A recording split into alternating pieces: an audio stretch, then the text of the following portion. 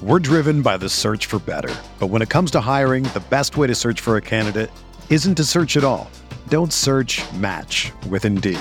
Indeed is your matching and hiring platform with over 350 million global monthly visitors, according to Indeed data, and a matching engine that helps you find quality candidates fast. Ditch the busy work. Use Indeed for scheduling, screening, and messaging so you can connect with candidates faster. Leveraging over 140 million qualifications and preferences every day, Indeed's matching engine is constantly learning from your preferences, so the more you use Indeed, the better it gets. Join more than 3.5 million businesses worldwide that use Indeed to hire great talent fast. And listeners of this show will get a $75 sponsored job credit to get your jobs more visibility at Indeed.com/Blue Wire. Just go to Indeed.com/Blue Wire right now and support our show by saying that you heard about Indeed on this podcast. That's Indeed.com/Blue Wire. Terms and conditions apply. Need to hire?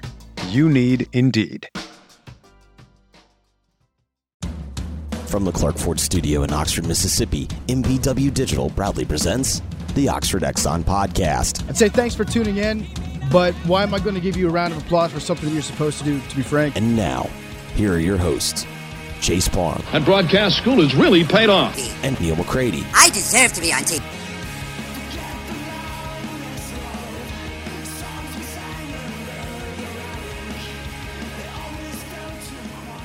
Welcome to this edition of the Oxford Exxon Podcast. Chase Parham, Neil McCready, Clark Ford Studio here this morning. Jeffrey Wright's going to join us as he does every single Thursday. Before we do that, we'll tell you about the Oxford Exxon, Highway 6 West in Oxford. You know about the lunch specials. You know about the ribs. Let them take care of dinner tonight for you, maybe this weekend.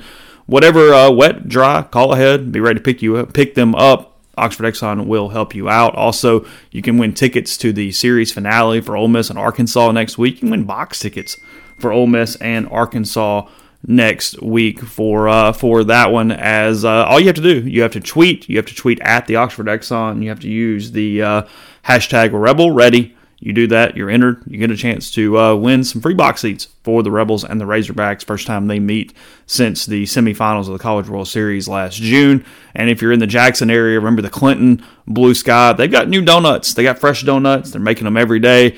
You can go by, get several different flavors. We're at a lot of great options there in Clinton for the Blue Sky location there. So Blue Sky up and down I-55 and throughout North Mississippi as well. And we're coming to you from the Clark Ford Studio, 662-257-1900. That's in Amory, Mississippi. Corey wants to be your truck guy, wants to be your car guy, gives you great service. He will hook you up, help you out. No matter where you are in the car buying process, give Corey a chance. Let him assist you, lead you along the way, and give you the best deal he can there with Clark Ford and Amory. Again, 662-257-1900. And then Jeffrey joining us on the My Perfect Franchise hotline. It's myperfectfranchise.net. You can contact Andy Ludicky at andy@myperfectfranchise.net or 404-973-9901 if you're a displaced corporate executive. You want to put your career in your own hands, or you're an experienced entrepreneur, want to diversify, he can help you out. He's a longtime Rivals board member, diehard college football fan, and franchise veteran. He owns multiple franchises and businesses and uses his expertise to help others find their American dream through a very thorough and free consultation process. Again, Andy at myperfectfranchise.net. Jeffrey joining us here on this Thursday morning as always. Gentlemen, we're going to get to a lot of baseball today. MLB opening day, all 30 teams participating in that, which is back. It's cool. I really, really like that. But first, a moment of silence. It was on our message board. Guys, where are the non-palated people in Hoover going to eat? The Bonefish Grill in Hoover, Alabama has closed its doors. It is no more. It has lost its franchise tag. I mean, it is the death of an entire cottage industry during the last week of May, when all the sports writers converge on Bonefish before heading over to On Tap, which I'm not going to make fun of, and enjoy all the delicacy that is sushi grade tuna and salmon and Are you listening to this, mahi, and the entire thing. It is a tragedy today in Magic City. When people talk about our show, Jeffrey, they're like, Neil's the asshole. Neil's the one that picks on everybody. Chase has developed an absolute hatred for all things Texas A&M to the point that I think it's impacting his relationship with Ross Bjork. And now you think it's impacting my relationship with Ross Bjork? He won't give me a canned quote anymore. What are you talking about? And he would give me a canned quote. And he assaults Mississippi State beat writers. I mean, just assaults them, and yet it's me that gets labeled. It's me. Hi, I'm the problem. It's me. That song goes, by the way. Is the Jay Alexander still there? Whatever, the Redlands Grill? No, we're good. And hey, it's quality. I have nothing bad to say about that place. It's completely good. Fine. No issues.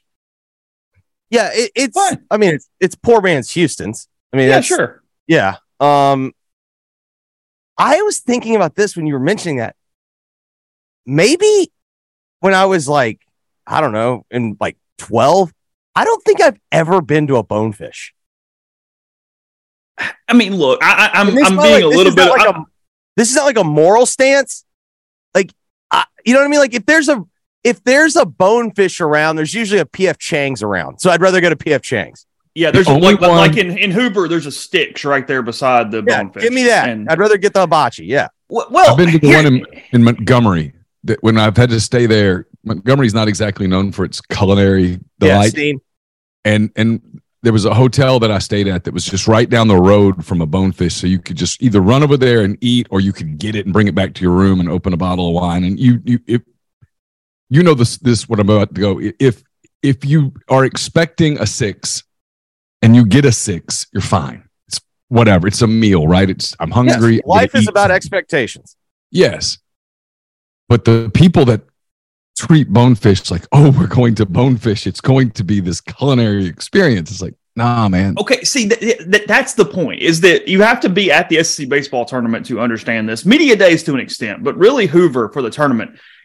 Bonefish is owned by the same people that own Outback, and it's kind of a seafood version of Outback. If you go in knowing what to order, get the bang bang shrimp, get whatever, you're cool. No big deal. It's all fine. But we'd be sitting in the press box, and you would hear these beat writers going, hey, this is Bonefish night, right? They call it Bonefish night. You go, hey, This is the night we're going to Bonefish. Hey, we get the tuna, and we get the apps, and it's white tablecloth. Like, did you guys make a reservation? Did you make sure we could get in? And it's like, dude, Birmingham is one of the most, not even underrated anymore. It's just one of the better food cities in America, and it's 20 minutes away. Not even 15 minutes to Bodega or it's hot or whatever. Like, what are we doing? A cheap Uber ride for 3 or 4 people to go to fantastic restaurants. Yeah. No, I give Birmingham credit. Like, Birmingham kind of has the Jackson attitude on steroids, where there's a little like our farts don't smell. But I give them credit. In like the last 15 years, like they've done some of those downtown bars that will do like like they got the mixologists, whatnot. Like, yeah, no, I give them all the credit. They've got a pretty good food scene. Oh, Birmingham's gotten to a place where if you want to just get away for a weekend, not a bad spot. Like go on Friday afternoon, you can get to Birmingham by 7. It's a 3-hour drive. It's not a bad drive. You can go out Friday night, kind of hang around. They got a couple of breweries on Saturday that are kind of fun to hang out in, and go to dinner Saturday night and get up Sunday morning, and you're back in Oxford by noon. Yeah, now that they finished 22 or whatever, yeah. Not terrible at all. But yeah, Bonefish as when you start equating Bonefish with like prime rib night, yeah, that's kind of a problem. I found a restaurant review it's a while ago. It was 2013 on AL.com. It is the Bonefish version of that old woman who talked about Olive Garden is the elite Italian restaurant. I mean, it is. They tried every fish, and I mean, man, talked about how the freshness, and the quality, and hey, they got food trucks coming in multiple times a week, so you know it's fresh, guys. Don't worry. It's like, okay, I'm got problems. Is there a restaurant though?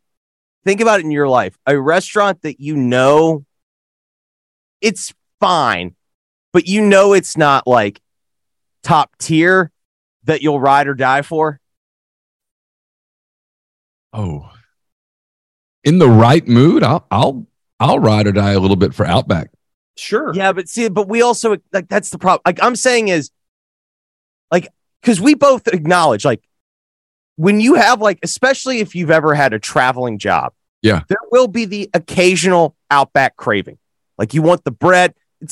Oftentimes it's because you're usually miserable. Like you're on the road and it's just miserable, and you're like, God, I just want that bread with the butter. I want the bacon wrap filet that I know that it's, it's whatever's below choice, but like they'll hit the spot. The beer's always cold. Like it knows what it is. Yeah. And so like to me, that's a little different. That's kind of like a fast food craving, but like at a dinner level, like I'm trying to think like in Memphis at the Oak Court Mall, there's a Chinese place called China Master.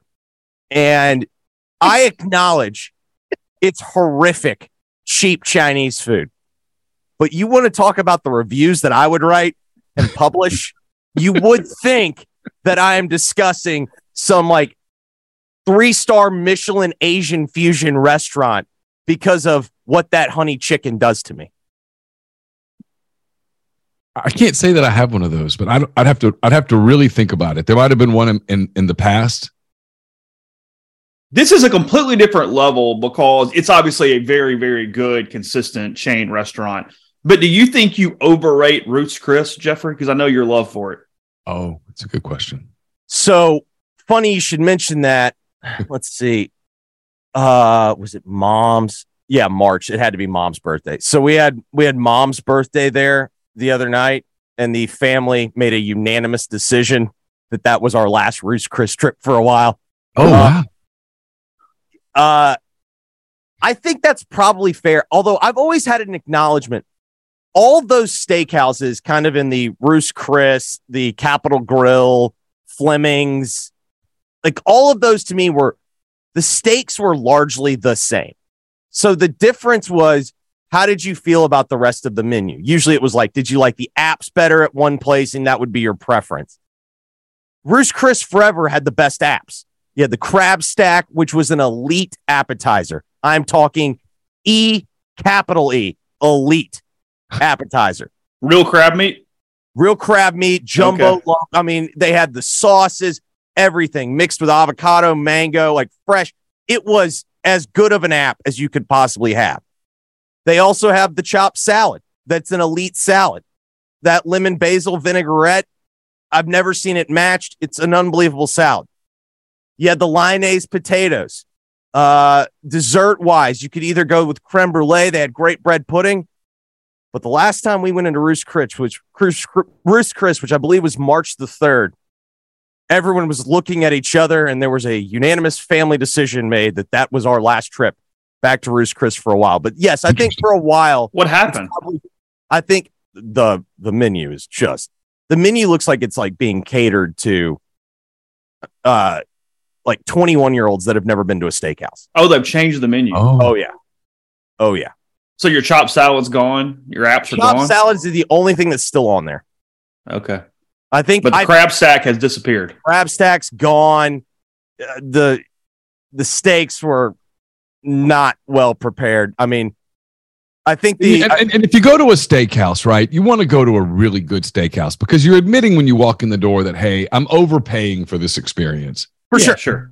I could do this at home. Now, forever it used to be you couldn't get prime meat.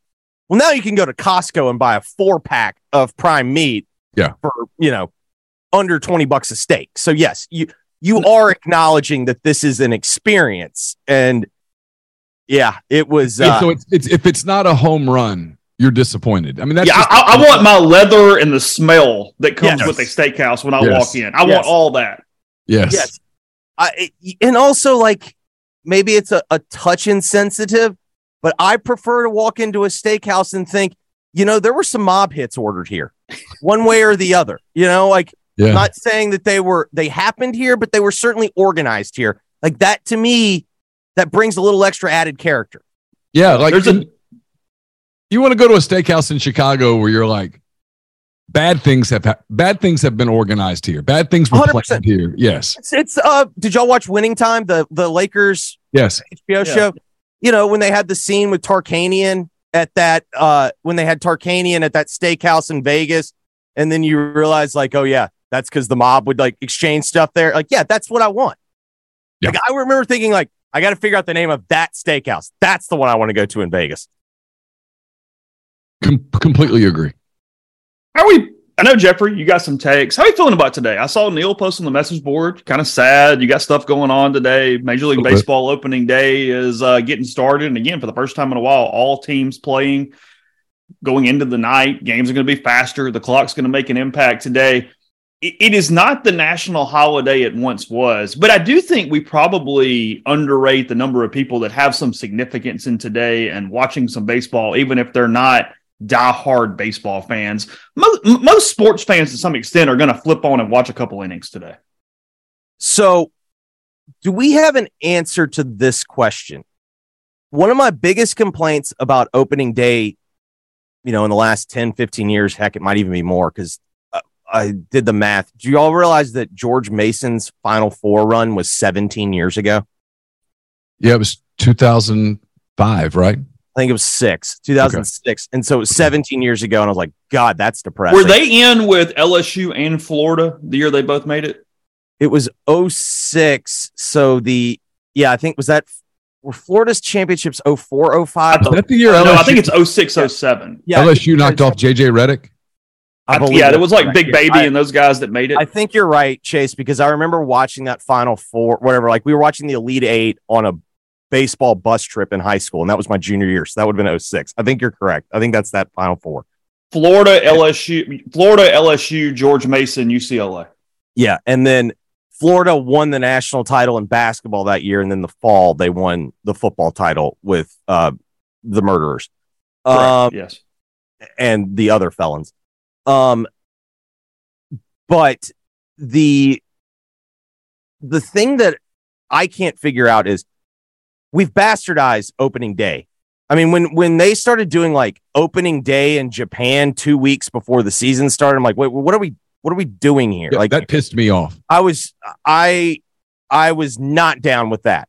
And then we started doing they wanted to like capture like what the NFL does where they let the World Series champion open a night before. It's like, no, opening day is a thing. NFL opening day was never a thing. They can create, like, the NFL does have the advantage over Major League Baseball in the sense that there's not as much history. So they can kind of write their own history, and they are very good at writing their own history and shoving it down your throat. But I like how today is opening day. We'll get into my Reds complaint in just a moment, but is this a conscientious decision? Like, are they acknowledging like, oh yeah, we need to get back to opening day being a thing? Or is this a result of the World Baseball Classic went on and so they couldn't manipulate the schedule as much?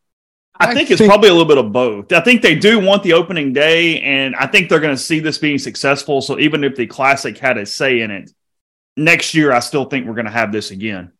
The Washington Nationals throw the first pitch today. I'm told by someone who would know that this is something that Theo Epstein has been saying in Major League Baseball offices since he left the Cubs and joined MLB, is that they were screwing up opening day and that they needed to get back to the way that people like it. Okay, so good. This is a good start. This is a positive. I'm ready to be a baseball positive guy. I love baseball. I love Major League Baseball. I'm ready to be baseball positive. Step number 2, I am not a Reds fan. In fact, they're a rival, and I don't particularly care for the Reds. But you know what opening day is? They get to do their parade. Cincinnati does opening day better than anyone. They have the parade. It's a school holiday. It's a thing. Yep. And I like those types of like pomp and circumstance, like that kind of tradition. I'm all for it. Opening day starts at noon Eastern, and they get to throw the first pitch. And they're at home, but they are the 9th team to throw a first pitch today. Yeah, they open at 3:10 today at home against the Pirates. But you're right. Hunter Green should be throwing the first pitch late this morning. And then after that, you can do whatever you want. Yeah, I don't care. You can even do like 10 minutes late. Like they throw the first pitch at 12:05, and then you can have other first pitches at 12:10. Sure. Yeah, I don't care. But I am a believer that the city of Cincinnati cares about it in a way that I think is unique and special, and I think that they deserve their flowers. I love that ballpark, by the way. I love it. It's a shame that they suck, the way that they suck, because the people are cool there. They love baseball. It's such a historic baseball city, and it's a cool park. It's a really neat park. Two of my favorite ballparks are just completely wasted. Have you ever been to the park in Pittsburgh, PNC? Yeah, I've been several times. It's fantastic. I told Carson we ought to go this summer just to go see it. No, fantastic ballpark, but they always suck too. They do. I think I love Safeco, and the Mariners suck too. I don't know what they're calling. I think AT&T is now like Oracle. But that's another great one. The only problem with that is you can go in like June and you can bring like a North Face. Like it is just blisteringly cold. It's right there on the water, but yeah. It's cold at night. Oh, I'm glad the Padres are good because Safeco is awesome too. Safeco is. I'm sorry, not Petco. Yeah, I know what you meant. Yeah, downtown San Diego. It's a cool, really cool park. Seattle, the last game of the day today. They host Cleveland at 9:10 tonight. All right, so then the other take. So Passan is saying, I think he wrote yesterday, that the pitch clock is the biggest on-field change to the product since Jackie Robinson broke the color barrier. I saw this, yeah. Oh. To be clear, he is not saying it is the same. He is saying it's the biggest since. Yeah, sure. I think we all acknowledge the biggest on-field change in sports is when they opened it up to all sure. sports. That's the biggest on-field change. Sure. Here's where I disagree with him. I do not believe that the pitch clock is going to change. Like, if you look at it, it's not really changing runs so far. Like, it's not changing the on-field product. It's not a bigger deal than the DH. So I think the biggest change since... Oh, you don't think? No. Oh, I okay. think the biggest change since is Quest Tech. And here's why I would make the argument for Quest Tech. The pitch framing umpire. Right, the grading of umpires in the strike zone. Okay. So before Quest Tech, the strike zone was wider because, like, Maddox would get, the catcher would set up a foot off the plate, Maddox would hit the mitt, and the umpire would punch him out. When Quest Tech came in, basically what they were saying is you can miss a strike high or low, but it better hit the plate. And because of that, the strike zone went from being a wider strike zone to a longer strike zone.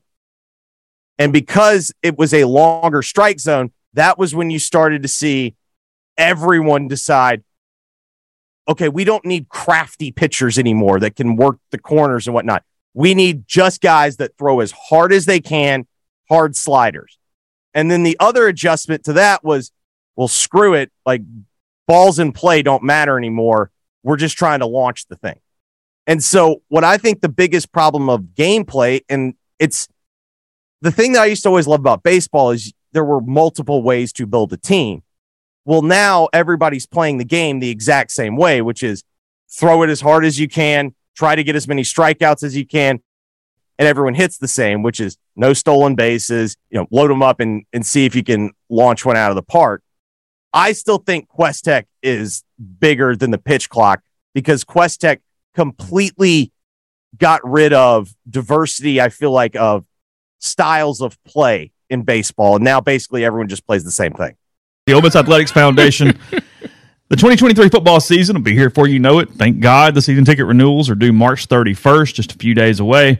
You can renew now by logging into your account at OleMissTix.com or calling the Ole Miss Ticket Office 662-915-7159. While you're on the ticket office site or calling that number 915-7159, the ticket office is accepting new season ticket orders for men's and women's basketball. You can submit those orders today by calling the number, going online, taking care of that. And remember, current season ticket holders can renew starting July 1st. Walk On Sports Bistro puts everything they've got into bringing you game day with the taste of Louisiana. Dig into their mouth-watering, made-from-scratch Louisiana cuisine, po' boys, gumbo, voodoo shrimp, plus fan favorites like juicy burgers and fresh salads, all in front of 70-plus TVs, 40-plus ice-cold beers on tap. Order online at walkons.com. Check on the convenient Walk-Ons app as well. It's especially if you're in Oxford or in Jackson, stop by the Oxford or Ridgeland locations of Walk-Ons today. College Corner is your one-stop Rebel shop. 2 locations in the Jackson area. In Ridgeland, it's next to Fleet Feet. In Flowood, it's next to Half Shell. If you don't live in Jackson, go to collegecornerstore.com. Plus, you can find them on Facebook and Instagram with the largest selection of Rebel gear in Central Mississippi. We're brought to you by Comer Heating and Air, Southern Air Conditioning and Heating. Different names, same great products and services. If you live in Oxford, Batesville, or the surrounding area, call Comer, 662-801-1777. If you live in Memphis, Hernando, or the surrounding area, call Southern, 662-429-4429. A-Stock Auctions is a Nashville-based online auction company with the mission to provide customers the power to name their price. All items at A-Stock start at just $1. That's right, every item starts at just $1. Shop now at astock.bid or download their app. Name your price on thousands of items from big-name retailers. A-Stock Auctions has multiple locations around Nashville that offer local pickups, so don't miss out. If you want it, bid it, win it. And we're brought to you by Solutions RX. It's based in Iuka, Mississippi. It is a probiotic multivitamin supplement company created by Ole Miss Pharmacy alum Chris Cornelison. I've told you about prescription support. They also have a lot of vitamins, minerals, that kind of thing, that supplements, I should say, that you can order that will help you stay healthier over the long term. It's solutionsrx.com, promo code OEP at checkout. Get 10% off your first order. And our friends at Dead Soxy have a free gift for you. It's an exclusive gift. Head over to deadsoxy.com/rebels. Join the NIL subscription by signing up. You'll be the first to hear about exclusive collaborations, new products, and even receive freebies on the regular. That means you'll not only have the freshest socks in town, but you'll also be contributing directly to Ole Miss athletics and helping support your favorite players. As your first gift for signing up, you'll receive a free pair of limited edition Juice Kiffin socks, only available to members. To get your gift, all you have to do is add a pair of socks from Dead Soxy's Ole Miss NIL subscription to your cart, and your free pair of Juice Kiffin socks will automatically appear in your cart. No membership fees to become a member. All you have to do is start your subscription by adding 1 pair of NIL socks to your cart and choosing how often you want new pairs from the Ole Miss collection delivered. So head over to deadsoxy.com/rebels. Sign up for the NIL subscription today to show your support. Podcast is brought to you by Johnston Hill Creamery, johnstonhillcreamery.com. Got a couple days remaining to vote them best charcuterie in Oxford. They have a link in their Instagram bio for that. And while you're going to their Instagram page, see all the different offerings they have, photos and videos, including a fresh batch of jalapeno honey jam that's being made this week. A lot of things there you can shop for and get locally. They make all their small batch artisanal cheeses in-house every single day. Charcuterie, grazing tables, workshops, and much more. That's 662-419-9201. Cheese at johnstonhillcreamery.com, or again, right there on the website at johnstonhillcreamery.com. Yeah, because pitching got so good that you can't count on getting multiple hits in an inning. Right. You can't go, hey, let's move him over and we're going to make sure we get a single. Right. You're probably not going to make contact. Let's string some runs together. So no, I'll buy that completely. But I still think the DH is a big deal too. They all have pitch labs now. They see like somebody has an exploding slider, and they get these guys that went to Dartmouth and Yale and stuff, and they study the physics of it, and they try to recreate it with their pitchers. And they make sure you tunnel exactly right where it comes out of the hand exactly the same way. They put you on Rapsodo, and they go through how to make sure that everything comes out 100% even, and then the ball bounces all over the place. I mean, it's impossible to hit. No, I mean, if you've ever been in a batter's box against someone that has a truly great slider, like, you know, they'll do such a disservice when you're just seeing it on TV. You're like, how do you not know that was coming? It's like, well, if you've ever been in the batter's box against that pitch, like, it looks like a fastball, and then it breaks off the face of the earth. Like, there's a reason why you can't hit it. Is this clock going to be, I mean, it's going to be a positive because most people watch on TV and they want more action. I get it that it's a positive. Jeffrey, I've told Neil this. In person, I don't think the game breathes enough. I think it's too fast. I think everybody's rushed. Major League Baseball's even got a faster clock than college does. You know, runs have been up with the clock, but I think runs are up because pitchers don't have as much time to think about what the hell they're doing. They have to just get the ball and throw. I think that's why runs are up to this point that they've been able to measure, because that's what's happening in college. But it's still going to be a positive. It feels like the minor leaguers who were used to it and then came up, they are saying that they're fine with it once they have been with it for a little while. Yeah. In fact, the players, I was reading this and I want to give credit to the author. I want to say it was in The Athletic, but I can't remember.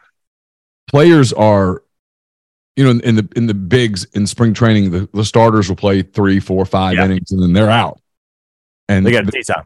Yeah, they're leaving the ballpark going, this is great. This is going to be fantastic in the season. I'm going to get home to my family more. I'm going to get this. The players for the most part love it.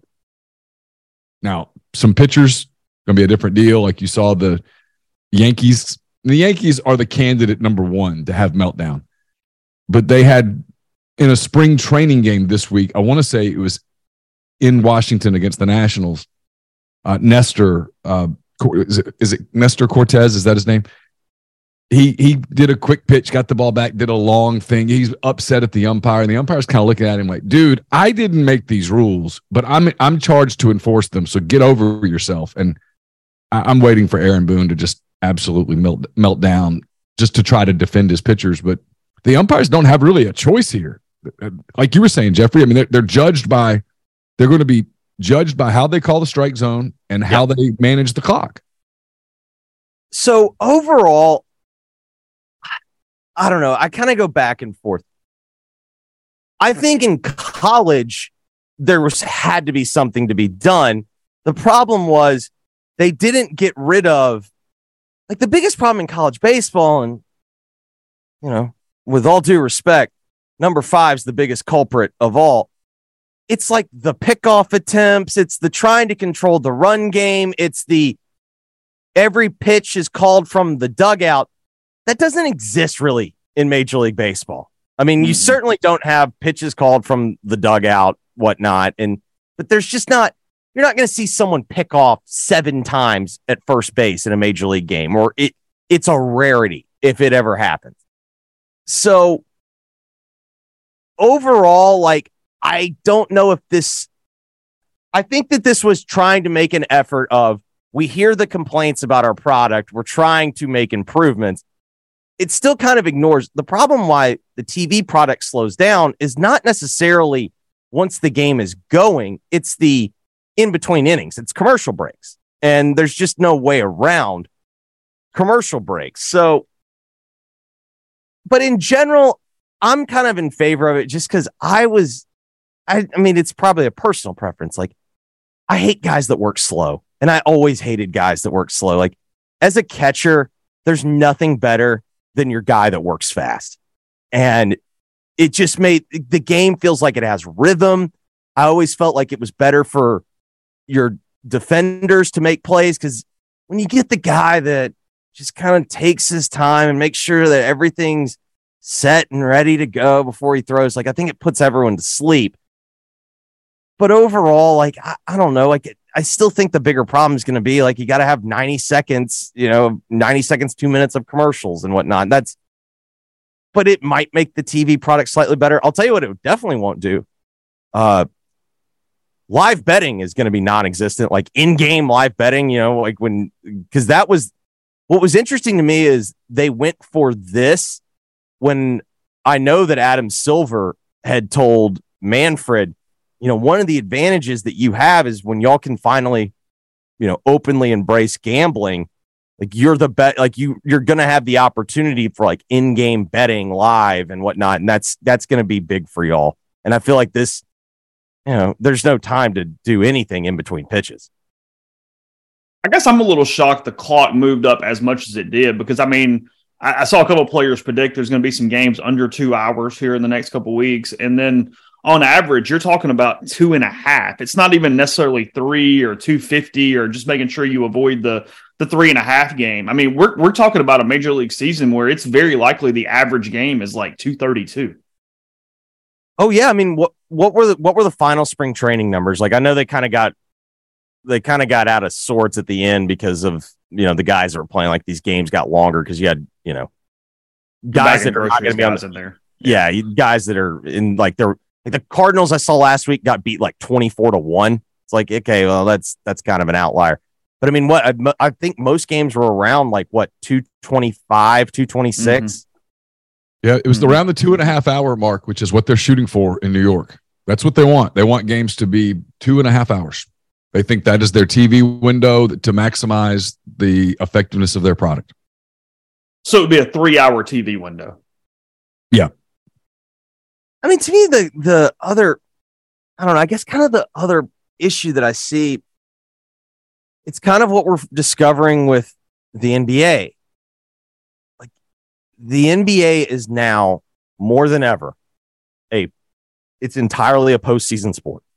I mean, look at how they treat the regular season. The regular season is something to do until the playoffs. And then it's like, get everybody healthy, go in the playoffs. It's kind of the problem with a 162 game season. Like, the season's too long. Baseball's playoffs are great. I just think the bigger problem with baseball is your playoffs happen during football season. And there's just no way of getting around that. Yeah, it's where it'll be interesting to see whether the improved pace of play and all that stuff, if they actually have more balls in play, more stolen bases, if the game's more fun to watch, does it have more momentum going into the postseason when you are competing against college football and the king? To your point about Theo Epstein's influence now, I know Theo is big on getting the strike zone changed for like the same reasons that I was mentioning earlier. And I believe that will be solved by the robotic umps or the robotic balls and strikes, which so they did it in AAA. I still can't figure out. They have a home plate umpire. So what do they just, the thing radios to him? And in the event that the machine doesn't get the pitch, he has to call. Like, I'm still unclear on the mechanics of it.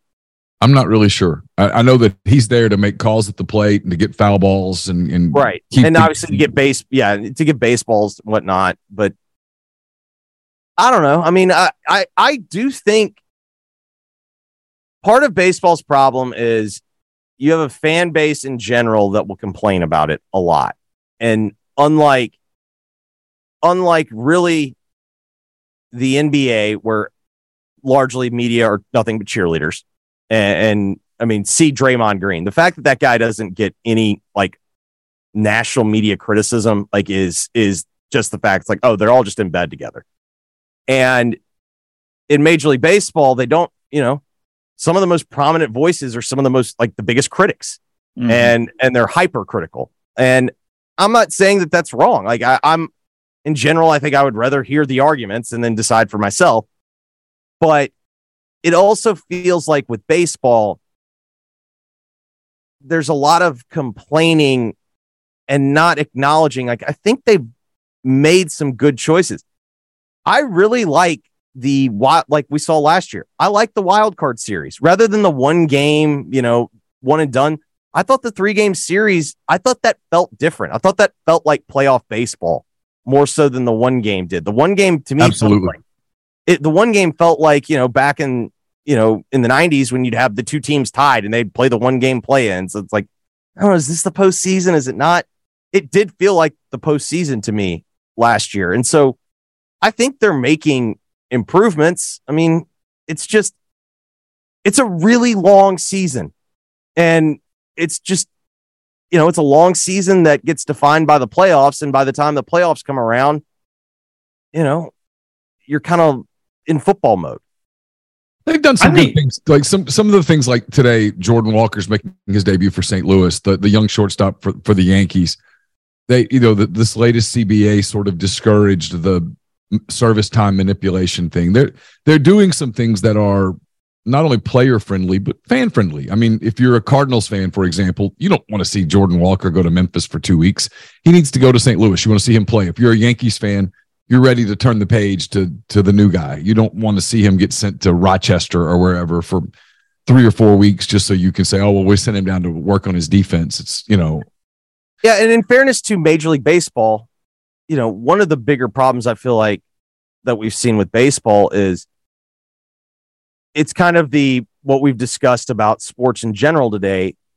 it feels like the last stakeholder that ever gets considered is the fan. Even though, as the commish said, Roger Goodell said this week, Thursday night flex games, it's fans first. It's always taking care of the fans first.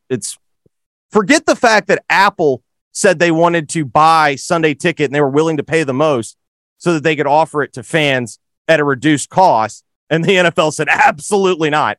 That is non-negotiable, but it's fans first. Yeah. To me, though, with baseball, a big frustration, or at least like for me, the labor disputes. And like, I do understand why the labor disputes happen. Major League Baseball's Players Association, I think of all the major professional sports players unions, I think they're the most effective. But it winds up like in just these stalemates and just these like negotiating through the media, and it just kind of wears on you as a fan. You're like, yes, we can all acknowledge, like, I'd like for the players to get as much as they can. Like, they're the ones entertaining us. I'd like for them to get as much as they can. But really what it boils down to is I want to see baseball. And I feel like they've had the most contentious, negotiations that have led to like less baseball. We're driven by the search for better. But when it comes to hiring, the best way to search for a candidate isn't to search at all. Don't search, match with Indeed. Indeed is your matching and hiring platform with over 350 million global monthly visitors, according to Indeed data, and a matching engine that helps you find quality candidates fast. Ditch the busy work. Use Indeed for scheduling, screening, and messaging so you can connect with candidates faster. Leveraging over 140 million qualifications and preferences every day, Indeed's matching engine is constantly learning from your preferences, so the more you use Indeed, the better it gets. Join more than 3.5 million businesses worldwide that use Indeed to hire great talent fast. And listeners of this show will get a $75 sponsored job credit to get your jobs more visibility at Indeed.com/Blue Wire. Just go to Indeed.com/Blue Wire right now and support our show by saying that you heard about Indeed on this podcast. That's Indeed.com/Blue Wire. Terms and conditions apply. Need to hire? You need Indeed. If you're a basketball junkie, then you know there's no better time of year than the NBA playoffs. Twice a week, JJ Redick is cooking on his podcast, The Old Man and the Three. He has guys come on in all stages of their careers to talk about the league and share stories you won't hear anywhere else, including Devin Booker on why he talks so much trash, Ray Allen's epic free throw competitions with LeBron in Miami, and the moment Tyrese Halliburton knew Pascal Siakam would be a good fit in Indy. In addition to player interviews, every Monday JJ breaks down the top 3 things happening around the NBA with unmatched analysis, not outlandish takes, and is often joined by masterminds of the game like Tim Legler to dive deep on rookie reports, trade breakdowns, and why is mean mugging now a tech? You won't find another outlet that covers the game as comprehensively and with such insight as JJ does it on The Old Man and the Three. Make this your companion podcast during the playoffs. Listen to The Old Man and the Three ad-free on Wondery Plus or wherever you get your podcasts. Well, and they're the sport that could handle that the least because they have struggled from a national standpoint. It's very, very, very strong regionally, but not nationally. The opposite of the NBA, which is like the NBA's, they're encouraged that by the end of this week they're going to have a new labor agreement. Most people didn't even know they were having a dispute. I mean, they have a completely different approach to it. Of we're not going to screw this up. Yeah. But stay on baseball for a minute. I need a team in the American League because I'm obviously following the Braves to whatever extent. I'm not doing I'm going to brag on social media if they win the East. I'm still not some sort of diehard, but I need an American League team to pull for. And I had convinced myself it was just going to be the Orioles because of their college presence, because of the way they built. But I see today that, look, I don't want to go jump on like the Astros bandwagon or get the World Series winner. But I'm seeing that all these analytical things are saying that the Orioles are going to finish dead last in the East and regress by like 8 or 9 games. I don't necessarily need that either. No, although it's probably a good time to jump on the Orioles bandwagon because I actually think the people they have running the Orioles now are actually smart. And so like last year, they had the really good start. And, that's obviously a franchise that's like starved just to make the playoffs. and they had a chance at the deadline to like maybe get some pieces and make a push, but they took the approach of no, we'll sell the assets that we have. They sold, they traded the closer, and they're like, no, we're gone. Yeah. Right. We're going to do this. We're going to do this right. We're going to give ourselves the best chance. And so it feels like that now's a good time to jump on them, because even if they regress a little bit this year, like it's with the thought process of they're trying to put together a run. They're obviously in a very tough division. The thing is, are they ever going to take the big payroll jump? They went from 47 to 63 this past offseason, but that still only has them above the A's in Major League Baseball. So it's not like they really jumped up into the middle tier or anything else. They've done a hell of a job from a draft, scouting department, that sort of thing. I just kind of wonder what the ceiling is. Well, there's also like the ownership question for them. So I don't know. The problem for you is when you pick an American League team, it basically has to be someone on the East Coast. 100%. You're not staying up. No. Because my recommendation to you would be the Mariners. The Mariners are actually super fun to watch. But there's just no chance you're ever That's staying 9:15 starting time. There's a 0% chance you're staying up. But the Mariners are like, I'll have to TiVo that thing and watch it at 4:30 in the morning. No, and that's just that never, you know what I mean? Like even like when you set out with the intention of like, I'm gonna watch it in the morning. No, you're not. You're not gonna do it. Like, just don't even pretend. So I don't hate the Orioles. I don't know. Because you're not grabbing anybody else out of the AL East. You're not just going to become a Red Sox or a Yankees fan. Along the lines of what you guys are talking about, though, this is part of baseball's problem. No one's watching on the East Coast, right? Shohei Ohtani will throw out, he's there in Oakland, so he'll make his first pitch of the season tonight somewhere around 9:30 Central, 10:30 Eastern. It's a problem for baseball. Yeah, but I don't know how you solve that. I do. Oh, I'm sorry. That was my fantasy kicking in. When his free agency comes up at the end of the season, you strongly encourage his representation to look Eastern or Central time zones. Oh, okay. But I thought you meant like asking the Angels to play at 5. Oh, no. No. The most talented team in baseball has been played on the West Coast for a few years now. Yeah, it's if I'm in all seriousness, all Cubs stuff aside, if I am Major League Baseball, I don't want to tamper, but God, I want to encourage. Like they would love to have that guy playing at a different time zone. Podcast brought to you in part by Northeast Spark, NESPARC. 2 packages, the Ignite, the 100 Mbps, or the Blaze, the 1 gig that powers the Clark Ford studio.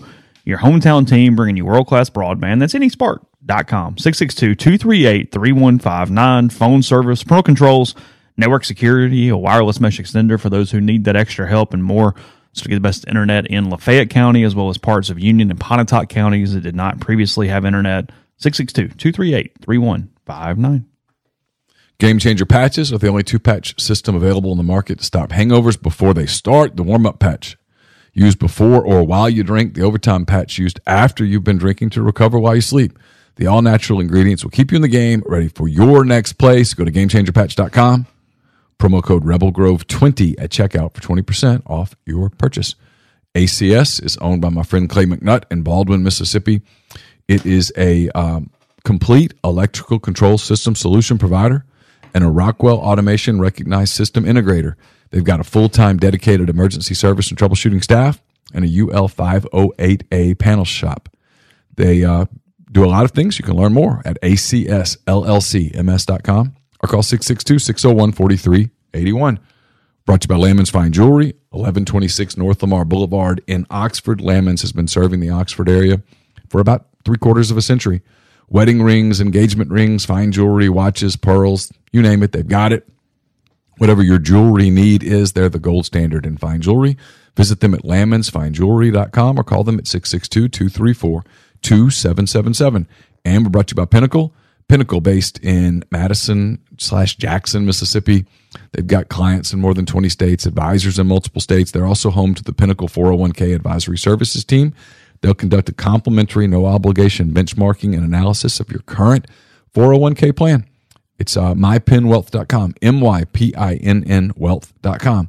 And we're brought to you by John Edwards, Regency Travel Incorporated in Memphis. If you're thinking about planning a trip, you want one that creates a lifetime of unique memories, John can help you do that. Just get in touch with him, give him some parameters, give him a budget, and he'll give you options. And no, you don't have to live in or near Memphis to take advantage of his services. 901-494-3387 or jedwards@regencytravel.net.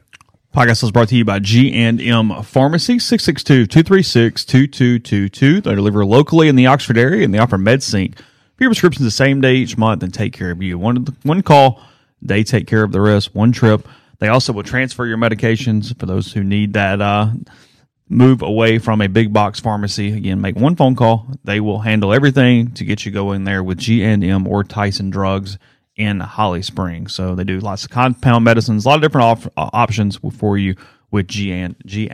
So again, 662-236-2222. No, I think that's fair, but I mean, like, I don't know, like, I imagine for Shohei, a big part of it is he's just going to always feel more comfortable on the West Coast. There's much more of an Asian presence. Like, you know what I mean? Like, I just feel like there's a reason why a lot of these guys that come over from Japan, they wind up on the West Coast. Like, it feels like his decision has already been made, and everyone sort of knows it. It's like the worst kept secret in the world. So that doesn't always work out that way, but man, when everyone's telling you the same thing, it's kind of hard to discount it. I mean, what isn't everyone saying though? He's just going to the Dodgers? Yes, he's just going to go up the freeway a little bit. Let's go Dodgers. Yeah. I don't know. I'm kind of out on it. The Dodgers are like the new Yankees, like in the sense of like So you want the Padres to catch them this year? Yes. Oh yeah. Yeah. Well, and also like I've got a lot of my college friends are actually from San Diego, and it's weird how much I hate the Chargers just in general. And I kind of find them like I find myself like kind of rooting for the Padres in the sense that like as long as it doesn't affect, the Cardinals, like I'm cool with it because like that is kind of a tortured fan base. And even though the Chargers are tortured, it's like I just don't care. I hate the Chargers and I've always hated the Chargers. But they're kind of a swaggy team, so they're kind of fun to watch. Did you see they put Tatis out in right field? He basically never played there before. And he gets a ball hit to him. The runner's going first to third. And Cat throws an absolute missile from right field. One hop, third baseman beats the runner by 2 feet. This is the damnedest thing I ever saw. I was like, we're not all made the same. I mean, this guy's really never played the outfield much. And he's out there looking like a gold glove right fielder. It was the damnedest thing. So it's funny you mentioned that because on YouTube the other night, I don't know how the YouTube algorithm knows how the sports calendar works for my brain, but a suggested video was top 10 throws from the outfield. I clicked. There is just something about watching somebody who was the guy that played for the A's. Then the Mets got him. I'm blanking on his name. But in Oakland, there was like a ball down in like left field down the corner. He like bare hands it and just throws like a frozen rope. Was that Cespedes? Yoenis Cespedes? There's something about when you see one of those guys that just has like the absolute bazooka from the outfield that you're just like, wow. Have you ever gone back and watched Roberto Clemente highlights? Yes, I've seen them. I mean, yeah, the things he could do were just insane. He was incredible. Like the throws, everybody talks about his hits and the home runs, and he was a great hitter. But that guy and again, highlights, and I've gone down that rabbit hole a little bit and watched some full games. His play in right field was game-changing. Oh, yeah. You couldn't run on him. I mean, if you tried to stretch first to third, you better have wheels. You tried to stretch first to home on a double in the gap. I think there's also something with outfielders because they have more space to operate. When you truly do have like the special game-changing outfielder, like even for Ole Miss fans, like I think most Ole Miss fans would agree, one of the most fun Ole Miss teams to watch was just when Bousfield was in center, because like he just did so many, especially at Ole Miss, where a lot of like what Neil's mentioning with Tatis, like, okay, take him from the infield, put him in the outfield. When you kind of just force infielders to be in the outfield, like it doesn't lend itself to like great outfield play. But when you see like a truly game-changing pure center fielder, like, and you give him space to operate, it's fun to watch. I mean, from a college standpoint, probably the most fun outfielder that I've ever seen was Jackie Bradley, because that's what you see out there. It's just grab it and hey, ball in the air, the way he'd break on it. And then if you throw in the fact that they usually have a cannon with it, like it's a lot of fun to watch. All right. Speaking of defensive players in St. Louis, they're going to open the season today without Yadier Molina, who's finally retired after playing 37 seasons. How difficult will it be watching the Cardinals without Molina back there? I got used to it a little bit in spring training. That's kind of the thing, though. With Yadi, obviously he wasn't peak Yadi. He was still really good behind the plate. Much of the fall off was hitting. But behind the plate, he was still pretty good. Maybe he didn't have like the range that he once did, but he's still the best pure blocker of the baseball I've ever seen. I've never seen a catcher where it hits his chest and the ball goes nowhere. Like it just gets even stuck to his chest. Yeah, it's stuck there. It's like, yeah. I mean, I get what you're putting out there, but Yadier Molina is an honorable man. He's a God-fearing Christian with never been the rules to his advantage. No way there was any substance. How dare you? No way. That's a first ballot Hall of Famer. You bite your tongue. Thing with Contreras is he's obviously not going to be the defensive catcher that Yadi was, but at least he gives you a little more something at the plate. And that was really the Cardinals' problem last year. Like, I think he's going to be okay with St. Louis, at least for now, because they have these veteran pitchers who don't really need a lot of help calling games. Yeah. Part of what happened with him in Chicago was when they went young, when Arrieta was done and Lester was done and all those guys, and they started going with young pitchers, he would get off the plan so fast that it frustrated everybody, and he didn't call the best game in the world. And he's not a great pitch framer. Now he's got a cannon for an arm, and he is an elite offensive catcher. I'm curious to see how it goes with him and like Wainwright and Mikolas and Flaherty and some of those guys who are used to throwing to Molina when it's just a shade different. Maybe. Well, and also like Molina was a different pitch caller, I think, though, than a lot of people, because to your point, like so much now of pitching is scripted. Like, hey, this guy comes up, like, what the plan is for this guy. More times than not, I'm not saying like Yadi never had the plan, because like you saw, like he had the card in his back, but Yadi was a big feel guy. Like when he would see, oh, this guy can't catch up to the fastball, like we're burying him with a fastball. Like we're going to force him to hit it. And like that's always had a big influence on me. Like, he was playing at an impressionable age for me, and like that kind of changed how I called games. Like if I saw this guy can't catch up the fastball, like let's do that. This guy can't hit the breaking ball, let's make him hit the breaking ball. Weirdly though, like if I think it's correct, I don't think Yadi ever caught a no-hitter. And I actually think those are related, but Yadi would oftentimes call a 2-hit shutout that lasted like 2 hours. And it was largely because of that. But I think maybe that's why he never caught a no-hitter. It's like, occasionally a guy would just say, well, fastball's coming. Like, I'll gear up and hit it. But yeah, I think now that, listen, is Contreras going to, like, you don't want to ever be the guy that replaces the guy. I think it's safe to say if he hits, Cardinals fans are going to be happy. I think everyone acknowledges, like, behind the plate, he's just not going to be the same. Yeah, Yadier Molina is going to be a Major League Baseball manager one day. Wilson Contreras, and I love Wilson Contreras. I'll cheer for Wilson even in a Cardinal uniform as much as it'll hurt me, but he's never going to be a Major League manager. The Cardinals have not had a no-hitter since 2001, by the way. Yeah, and I don't think I don't think he caught it. Bud Smith was the pitcher. Hey, last few minutes, NBA down to the final 5-6 games of the regular season. Just any overall thoughts? So, I've become one of the biggest Windhorse stans on the entire planet right now. I'm loving Windy just because breaking Windy is just a funny thing to say, but also he feels like the one guy that, to the best of his ability, he'll kind of tell you like it is, or tell you like how he sees it at least. I think this battle for 6th in the West is going to be special. I think you're going to start seeing teams manipulate their roster to try, because everyone wants to play the Kings.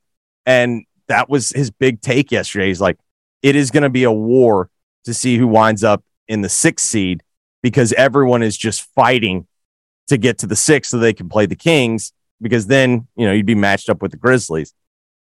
I'm still very fascinated. I understand why Phoenix is technically the favorite out of the West. Like, you can't deny, if all those guys are healthy, that's going to be formidable. But man, if one of those guys goes down and they're already having injury problems all year, like, are we really banking on Chris Paul stays healthy again for an entire playoff run? And people are really underselling the Denver Nuggets. It's based on, I get why they've lost in the first round and blah, blah, blah, but they're really good, and they're healthier this year than they've been in years past heading into the playoffs. No, because I said the same thing on our show yesterday. It was almost like, yes, they had a couple of bad losses, but it was almost like people are like waiting for them to be a disaster, and it feels like it's getting overdone. Like, they still went 6-4 in their last 10. Everyone's like, oh, they're not playing great. It's like, they've got the one locked up. They've had it locked up. And I think the thing that's going to be most interesting about this playoffs, if the regular season is an indicator, and I stress, I have no idea if it is, because right now you could tell me the regular season doesn't matter. But what we have seen this year is it is really hard to win on the road again. And I'm really curious to see if home court advantage in the NBA playoffs is going to be as big of a factor as it was during the regular season. Like the Grizzlies, best team at home in the NBA. They've been one of the worst teams on the road in the NBA. The Warriors, like the second best team at home this year in the NBA. The worst team on the road. They're 9-29 on the road, Golden State. 9-29. And I mean, I think there's the thought process that, like, hey, when the playoffs kick in, they'll figure it out. But I don't know. As a sports purist, I kind of would like to see, a team that screwed around and didn't win games on the road. Like, I'd like to see that cost them. Why are people writing off the Kings? The Kings are 23-16 at home, 23-14 on the road. They've been pretty steady. They're 30-16 inside the conference. They're 9-6 inside their division. Their differentials, it's positive. It's plus 2.9, which is not as good as Denver or Memphis, but they're pretty solid. No one gives them any chance at all to make noise in the playoffs. And I kind of wonder if that's based on past precedent, because this is a pretty good Kings team. I think there's obviously baked in, there's definitely a sense of like, well, we haven't seen this before. But I actually think there's some legitimate skepticism. They have been largely the healthiest team all year. They've had their core for more games during the regular season than pretty much anybody. And then there's also what I call the Lincoln Riley effect, where their offense is clearly undeniable, but they can't stop anyone. And I think the thought is when you get into the playoffs, game slows down, becomes more half court, and you've got to get stops. They can't do it. But I think largely what most people that see is like, okay, well, they're a top 10 or they're a bottom 10 defense, and most teams that are bottom 10 defensively don't advance in the playoffs. I think that's where much of the skepticism comes from. Am I wrong to be cheering for the Thunder to lose? Carson and I had this. I know you got to go. We had a moment last night. The Thunder went on a tip-in with half a second left from Santa Clara, Jalen Williams, and I was really disappointed. I was hoping that the loss to the Pistons would be kind of the final straw. I was like, let's lose. Let's not do this play-in thing. Let's not risk it. Let's get one more bite of the apple at in the lottery. Add Chet and somebody to this group next year, and we'll be a playoff team, and then we'll kind of go from there. And Carson was sort of pissed at me because when Williams made the tip in, he was all pumped. The Thunder played without Shai Gilgeous-Alexander last night, and I was like, okay, here we go. We're going to lose to the Pistons. They suck. This is going to be the end. Well, I hope you're wrong, because that's who I would love for the Grizzlies to play in the first round. The Thunder? Oh, yeah. Yeah, that's a 5-game series. That's all it is. That's what I told Carson. I'm like, we're not ready. We're not ready to even compete in a postseason series. Let's get the team. But I do think I get what you're saying. Like, in terms of giving yourself another chance, that's probably the wise move. I also kind of saw it with the Grizzlies when 2 years ago when they beat the Warriors in the play-in and then they played the Jazz. I think there's some benefit in getting some playoff experience, especially with a super young core. Like, I don't think you want to run the risk of like establishing winning doesn't matter. No, I don't. And I wanted them to organically lose. Yeah. I didn't want them to tank, because when you tank too much, like look at the Rockets, look at the Pistons. When you tank and tank and tank, it's very hard to stop tanking. Yes. And so the Thunder have not tanked long, despite the national narrative that they've tanked for a long time. They really haven't. It's only been a 2-year tank. And I don't think you could call this year a tank. If they don't make it, they won't make it organically. I just wouldn't mind somehow getting the 4th pick in the draft, win the lottery, pick 4th, get another dude, add him with Chet, and then roll. I mean, I think that's appropriate, but I mean, you got to remember, like, now I know the odds have flattened, but it's still going to be like one of those 4 teams at the bottom that are going to get 1 through 4. Like, in the end, I'd rather have the 8th pick than the 15th pick. I mean, I'd rather have the 10th. I agree with that, but I also think that once you get outside of like the top 5, it really becomes a crapshoot. All hoops today, Jeff? That's true. Probably all hoops today. I don't know if we're going to get into our WrestleMania preview. Enjoy. Appreciate it, bud. Right. Thanks, man. So move on. Podcast brought to you in part by Prime Shrimp. PrimeShrimp.com. 7 different flavors available for you. They're shipped directly to your door.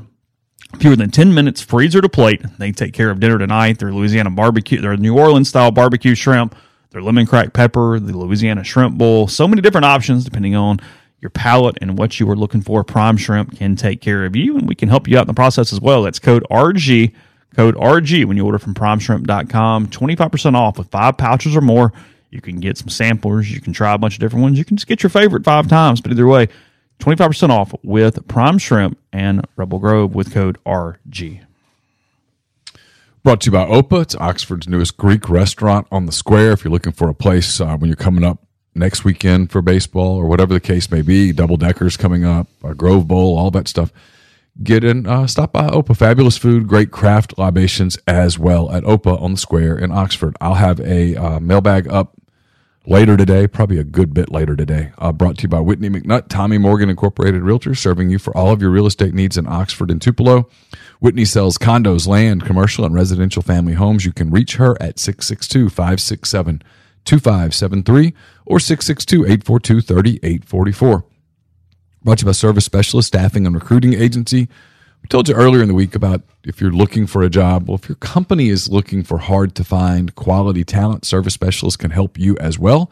Keep in mind that payment of service is solely contingent on if you decide to hire a candidate that they send. You've got nothing to lose, so give Will, Sydney, or Kelsey a call, 662-832-5138, or check out their new and improved website, servicespecialistltd.com. Don't just accept what you see, but imagine something new. Step forward, chase after a better version of yourself. Every day, Corinth Dental is helping people reinvent themselves one smile at a time.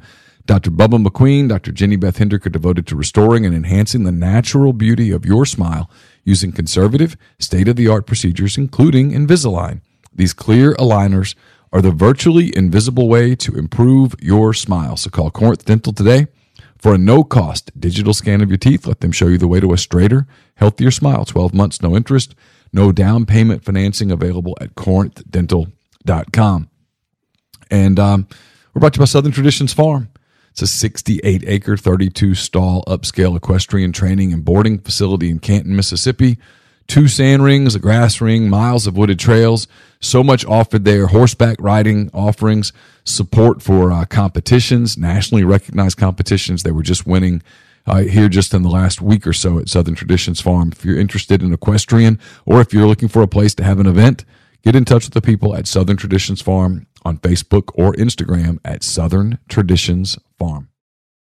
Jeffrey Wright on the MyPerfectFranchise.com hotline. Yeah, your Thunder has no ability to get out of the play-in portion of the playoffs. So it's well, I mean, they could be the 7. They could work their way up. You're only 2 out. You're only 1 out of the 7. Yeah, they play Indiana on Friday. It's probably a win. The Pacers they're in the tank. They play Phoenix on Sunday. That's probably a loss. Then they play I had it up here. Let's see. Tuesday. They go to Golden State. Golden State's trying to win because they're trying to get to the 6. So that's probably a loss. Then they go to Utah. That's probably a win. And then I think they finish they finish on Sunday the 9th at home against the Grizzlies, who probably will be resting players that day. That's probably not Jaren Jackson Jr., John Morant, and the Grizzlies. That's probably the So that's probably a win. The Memphis G League team. So that they could be in the 8-9 game. And if that would be 41-41. Which is an incredible accomplishment for a team that was predicted to win 23 games. Yeah, that would be exactly 500 if they win how you just said. Well, they are significantly better in a number of spots than people think they are.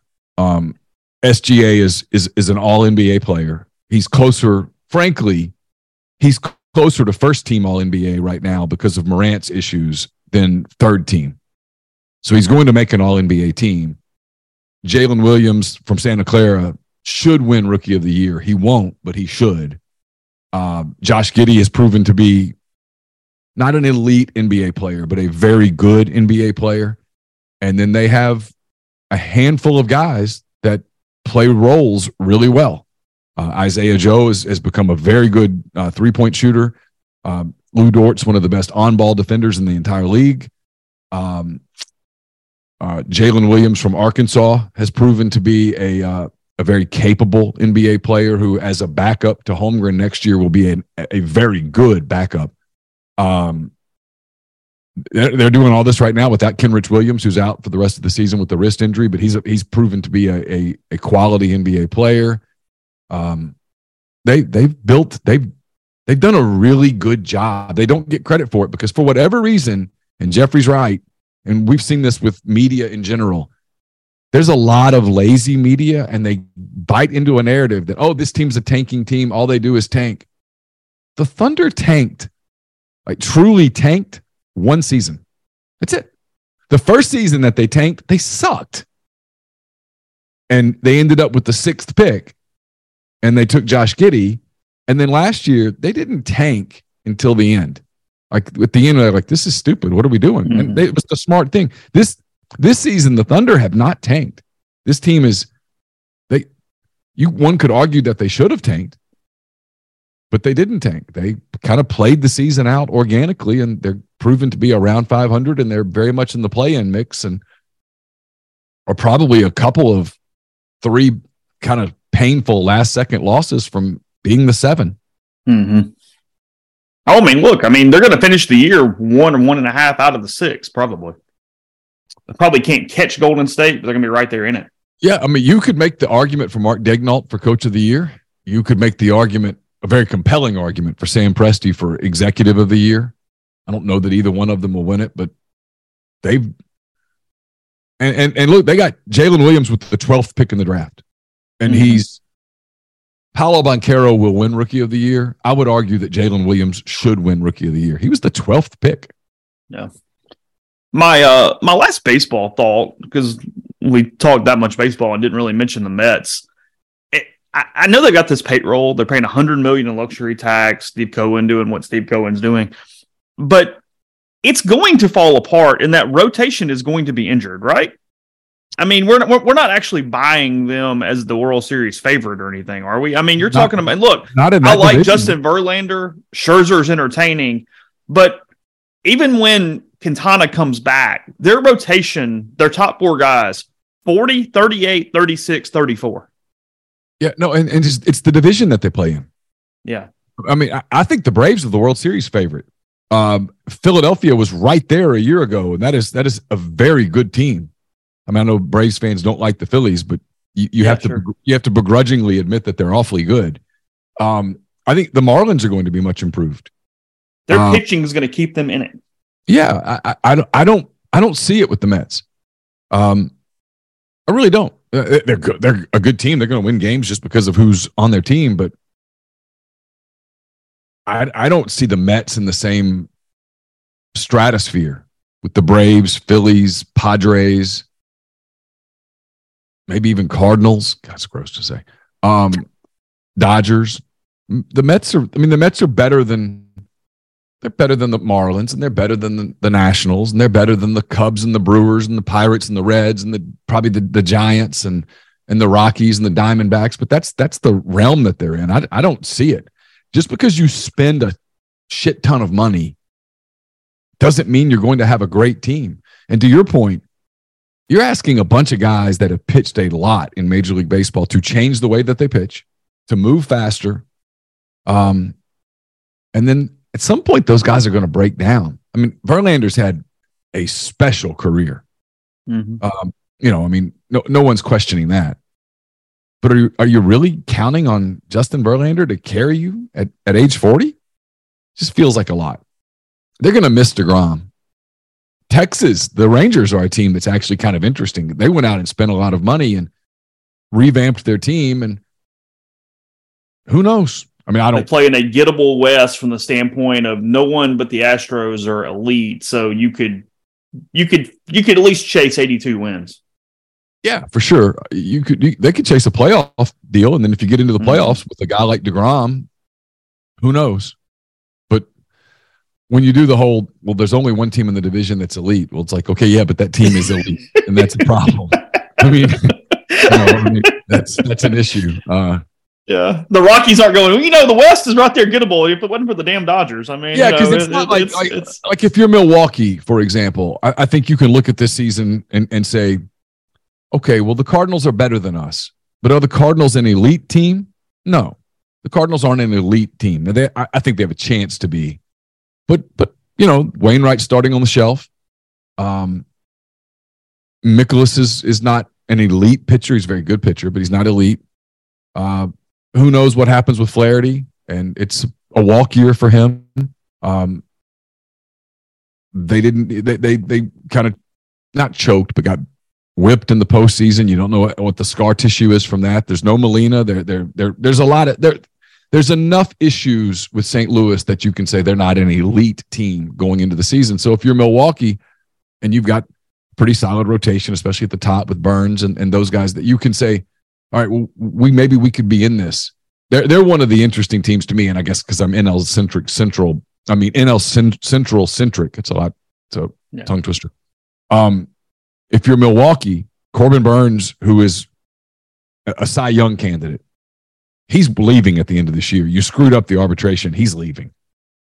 If you're Milwaukee and you don't think you've got a chance to win in July, you've got to think about unloading him. You've got to think about moving on. And they're one of the teams that I'm watching, because on the flip side, if they start hot, if you're Milwaukee, you think about going all in and making a big acquisition at the deadline and going for it while you have a roster that could win it. So a lot of football heavy stuff on Brian's show. He talked to Weldon today. They discussed spring practice, all that kind of stuff. And this is just speculation. We have no idea. Do you think Spencer will throw during the scrimmage on Saturday? You think they're resting him to make him available when fans are out there on Saturday? I would think so. Well, look, if we're going to go on the premise that I think most of us are going under, that this is an honest to God competition, you have to let him compete. And if he's going to compete, and I would assume that he came with the intention to compete at the very minimum. If he's going to compete, he's got to throw. Because there'll be another practice in about 40 minutes. It's 9:04 right now as we get started. But he has not participated fully in a practice in a week now. Saturday and Tuesday, he was both limited to some extent. Yeah, and he threw some on Tuesday because I watched him throw an interception. He threw some on Tuesday. I've heard some people go, he didn't throw it all on Tuesday, and that's just not true because I watched him throw. He just didn't throw a ton. He was on a pitch count.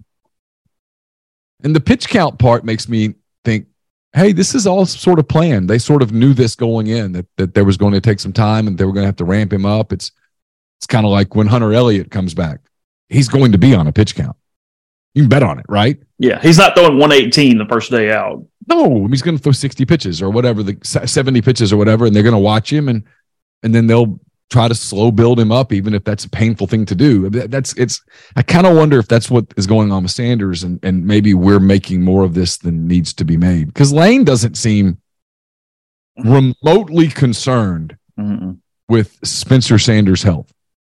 No, he said this is all completely as planned. Yeah, I mean, just completely cool with it. Yeah. Saw Zach Evans got in the 4.5s yesterday.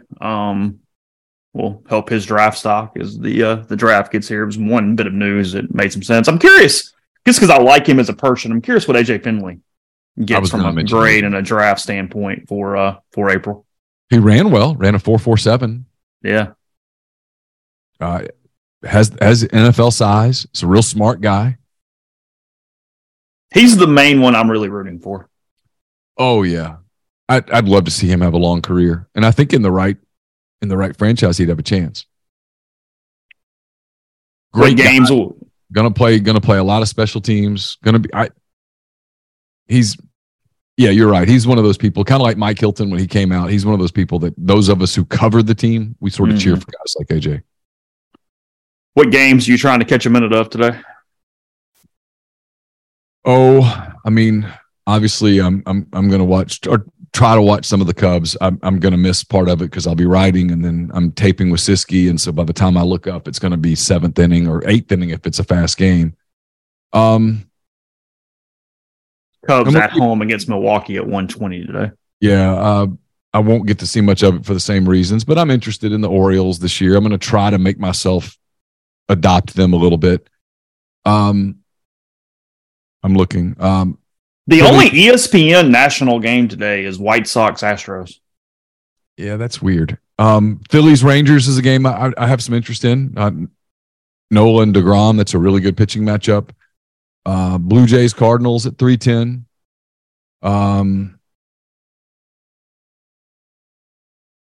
Not Mets Marlins, not really. White Sox Astros. I don't know why they picked that game. I guess because the Astros won the World Series.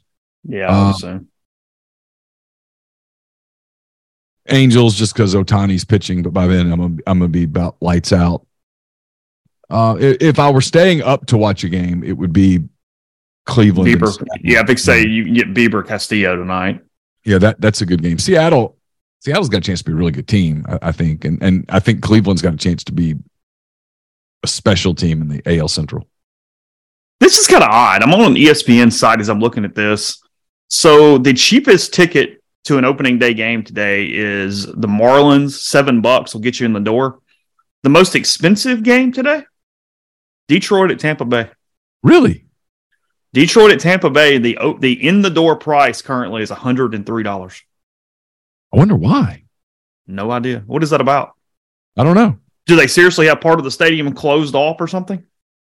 I don't know. That's surprising to me. Astros $67. I've always Dodgers $68. Yankees $84.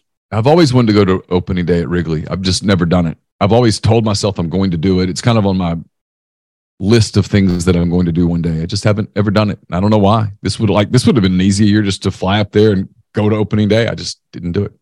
So I'm looking here. I pulled up the Rays Stadium. They're only showing available tickets in 1, 2, 3, 4, 5, 6, 7, 8, 9, 10 in 11 sections of the stadium.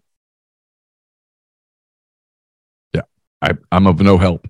1, 2, 3, 4, 5, 6, 7 in the lower bowl, and then one kind of mid-level seat. 112 there, 103, 103, 135, 136, 126, 135, 151 in the different sections. Huh. No idea. No clue why, but that's Vivid Seats is showing that. So Guess they're doing some sort of stadium renovation. I don't know. No clue. I mean, I wouldn't think they'd have some huge frenzied crowd today, but that's where it's at. Again, Brian and Weldon did a ton of football, and then we will have a show coming to you for Friday's show that the hand raised guys from a video standpoint. We are going to talk to Ryan Burns, an Ole Miss guy who has dedicated many, many, many hours to the DB Cooper investigation, to the mystery of who actually is DB Cooper. We spent over 2 hours with him yesterday. I think people are going to really like that podcast. I feel very he was being modest. I feel very confident that he and his team has solved the mystery and that they are the ones to accomplish it out of so many people who have dedicated. Frankly, some people have dedicated their lives to it, to solving this mystery. I think Ryan is a pretty normal human that has done it in his spare time, but there are some people who have gone almost crazy over this mystery, to the point where I was antsy yesterday about it. When we got finished, I went for a walk and I couldn't stop thinking. And you've known me for a lot longer than Ryan has, obviously, so he probably had no idea that I was being serious. To the point that I wanted to get on the phone with him and go, dude, you got to go up there. You've got to go. There's a reporter brain going on with us. It's like, no, we're this close. Go get the story. Go. Like, knock on the door. I think you're at the story. You should go run through the tape, man. I mean, all the way. Because it feels like they've been running this long marathon, right? And they're in the final mile or so. And it's like, well, we could stop and get a burger or something right here. Like, no, finish running. It's right there. If anything, accelerate. Get your medal. So we spent about an hour laying out what happened, the story behind it, the setup. It's very vital information. So hang through the minutia. And then for the second half of the show, you will hear about the suspect that he believes is DB Cooper, the reason why he thinks that. And it is fascinating stuff. So hang in with that through the second part of the show as we really get into the meat of something that that he's learned and that I feel like he is on the precipice of proving at this point.